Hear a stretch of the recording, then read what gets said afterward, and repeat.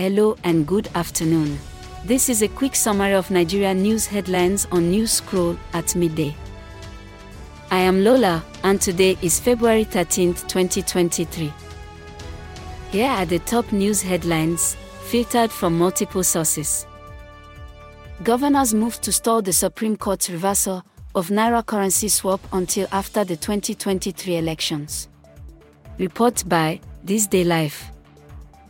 Number 2. IMF has concluded the article consultation with Nigeria as it observed that the country missed the gains of rising oil prices. Report by Leadership NG. Our final 3 headlines are as reported by Daily Trust, The Will NG, and Independent NG. Number 3. The management of Chrisland School is awaiting the outcome of an investigation into the circumstances surrounding the death of a 12-year-old student.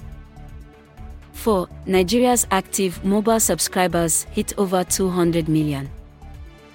5. The 36 governors under the aegis of the Nigeria Governors Forum said Nigeria runs the risk of a CBN-induced recession following the new Naira note scarcity in the country.